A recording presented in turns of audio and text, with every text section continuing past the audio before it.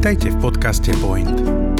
Naším poslaním je pomáhať, inšpirovať a trénovať mládežníckych vedúcich. Jednoducho Point.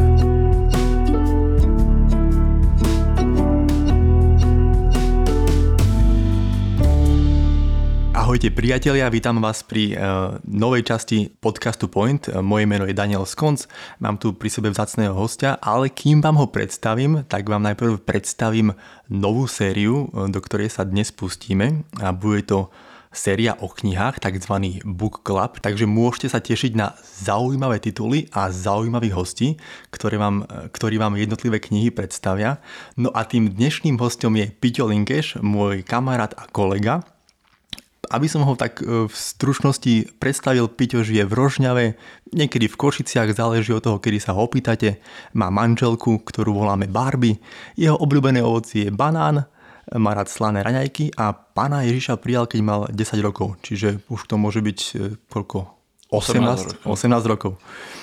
Piťo pracuje pre tréningové centrum Kompas ako vedúci C-tímu, to znamená kreatívny tím, komunikačný tím, takže ak vidíte nejaké fotky, videá, brožúry, tak to všetko ide cez ich ruky. A Piťo je z rodiny, kde všetci veľmi radi čítajú, takže aj on, preto nám dneska bude rozprávať o knihách, takže ešte raz veľmi pekne ťa vítam. Piťo, ahoj. Čaute. Tak ja sa teším, že si prijal pozvanie do podcastu a hneď začnem z ostra. Aký máš ty osobne vzťah ku knihám? Predtým som až tak nečítal, ale pred 8 rokmi som začal čítať, lebo som mal celú mozgu príhodu a v podstate celý rok som nič nerobil, iba cvičil a nič viac. Tak som si povedal, že toto je príležitosť, že môžem začať čítať nejaké knihy. Takže od vtedy tu prešlo čítam skoro každý rok cca 100 kníh ročne.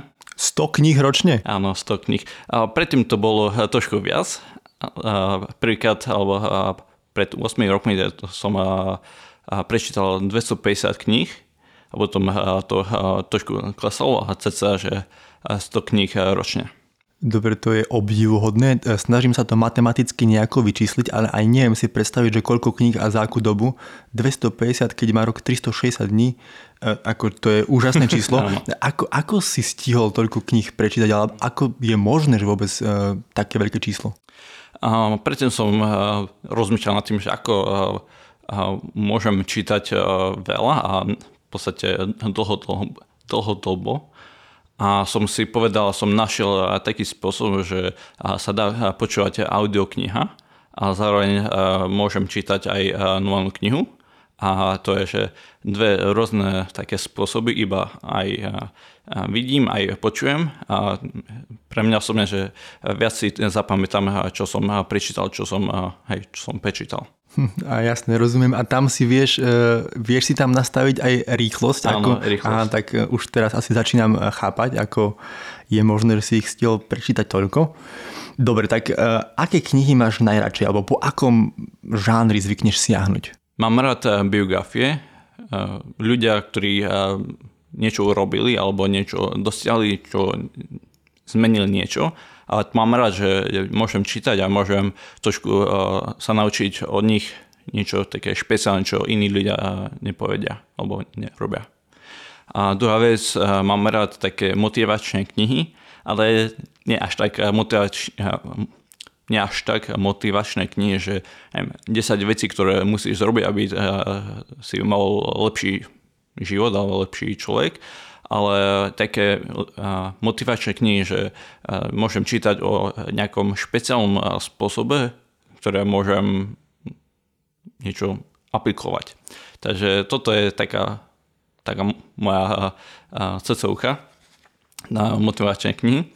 A tretia vec, taký žáner je také fantasy, že môžem čítať, môžem si predstavovať rôzne svety. Moja najľúbenejšia kniha ever je Hobbit. Mám doma 15 rôznych edícií Hobbita. Čiže Tolkien, Pán prsteňov, to je tvoj obľúbený svet? Áno. máš ešte aj nejaké, viem, že ten fantasy svet je dosť veľký, máš možno ešte nejaké iné odporúčanie? Mám rád aj Plochozem, to je od Pratchetta. Je to viac taká smiešne napísaná kniha o rôznych takých dobrodružstvách. Nie iba z jedného príbehu, jednej postavy, ale rôznych iných postav. Plochozem znie ako príručka pre konšpirátorov, neviem, či to nejako súvisí, dúfam, že nie. Tak čo nám budeš odporúčať dnes? Akú knihu? Bude to fantázie, niečo motivačné alebo autobiografia? Ja som si vybral motivačnú knihu, môžem povedať, Jonathan Mooney, Normal Sucks, to je po anglicky, ale som hľadal a som nenašiel slovenskú verziu, iba po česky. Môžem prečítať. Byť normálny je na hovno. Okay, super, teraz neviem, či to budeme musieť vypípať alebo nie, tak sám som zvedavý, akú verziu budete počuť, drahí poslucháči. Dobre, tak už zo samotného názvu to znie veľmi zaujímavo, tak nám ju možno Piťo predstav trochu bližšie, že o čom tá kniha je. Samotný autor má dyslexiu, to je že porucha čítania, písania a takých vecí. A ja som rozmýšľal nad tým, že ako on môže napísať tú knihu, ktorú môžeme teraz sa rozprávať. A on napísal túto knihu s tým, že všeobecné. Normálni ľudia neexistujú. A čiže základná premisa knihy je, že normálnosť nie je štandard, že sme si ho vytvorili, vymysleli, že nič také neexistuje, alebo... Áno, lebo keď si predstavíte nejakých ľudí, tak každý človek je špeciálny, že má špeciálne vlastnosti, či fyzické, či duchovné, duševné. A keď sa pozeráte na to, že keď nejaký človek je normálny, tak to nie je pravda, že každý sme iný, každý sme jedinečný.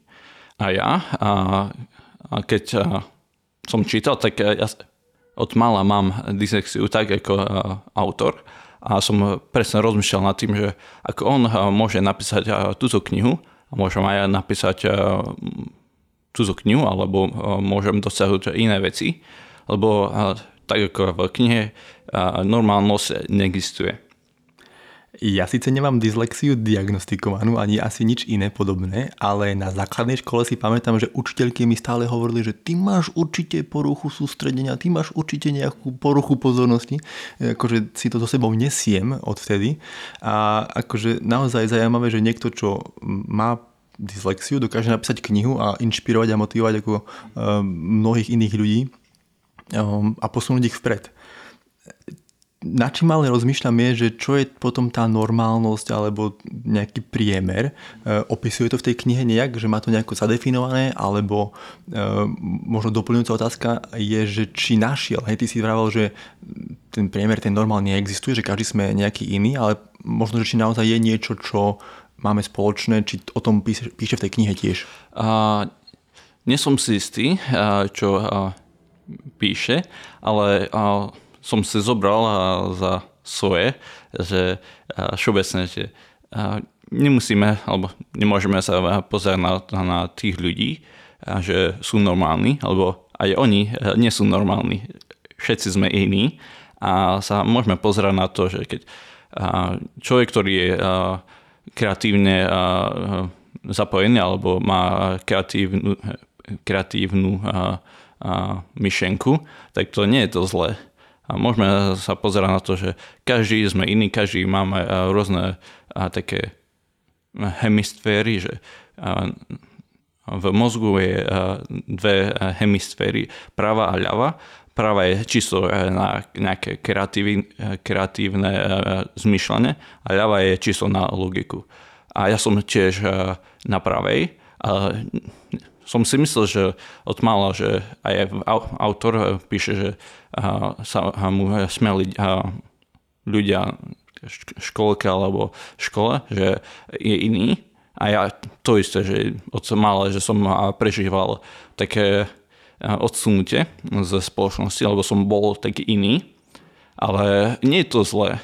môžeme sa pozerať na to, že každý sme iný, každý máme aj takú kreatívnu myšlienku alebo kreatívnu smer, ale zároveň aj sú ľudia, ktorí sú viac logickí, ale nie je to zlé. Nie je to zlé, že nutne všetci musia byť logickí, aby sme boli dobrí.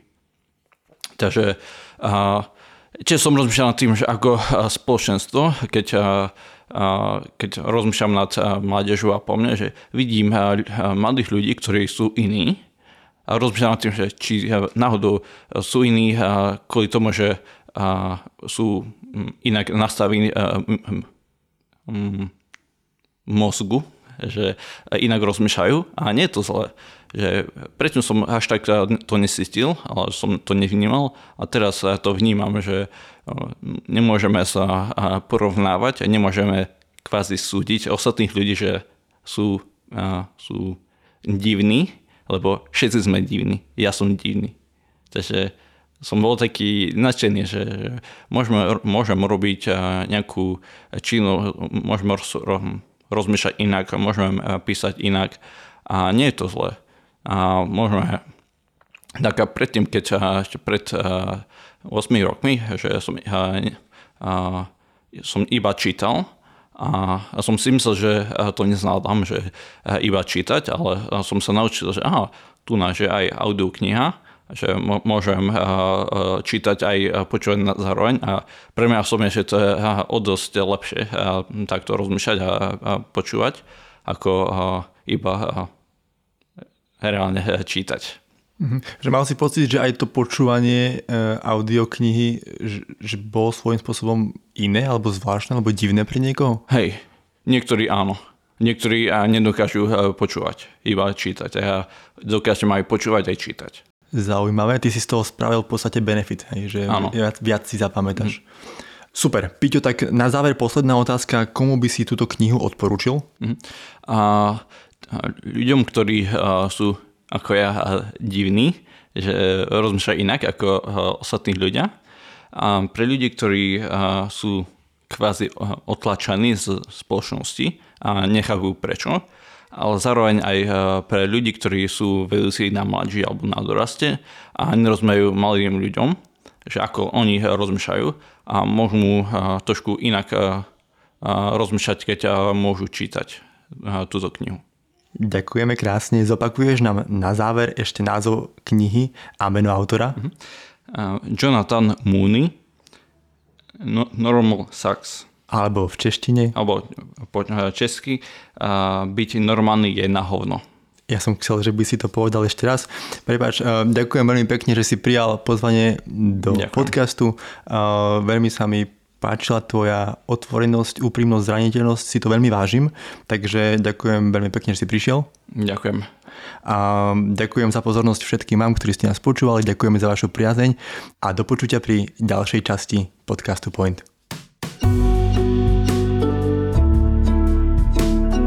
Toto je záver ďalšieho dielu podcastu Point. Ďakujeme, že ste si nás vypočuli. Tento podcast zastrešuje tréningové centrum Kompas. Naším poslaním je pomáhať, inšpirovať a trénovať mládežníckych vedúcich. Jednoducho Point.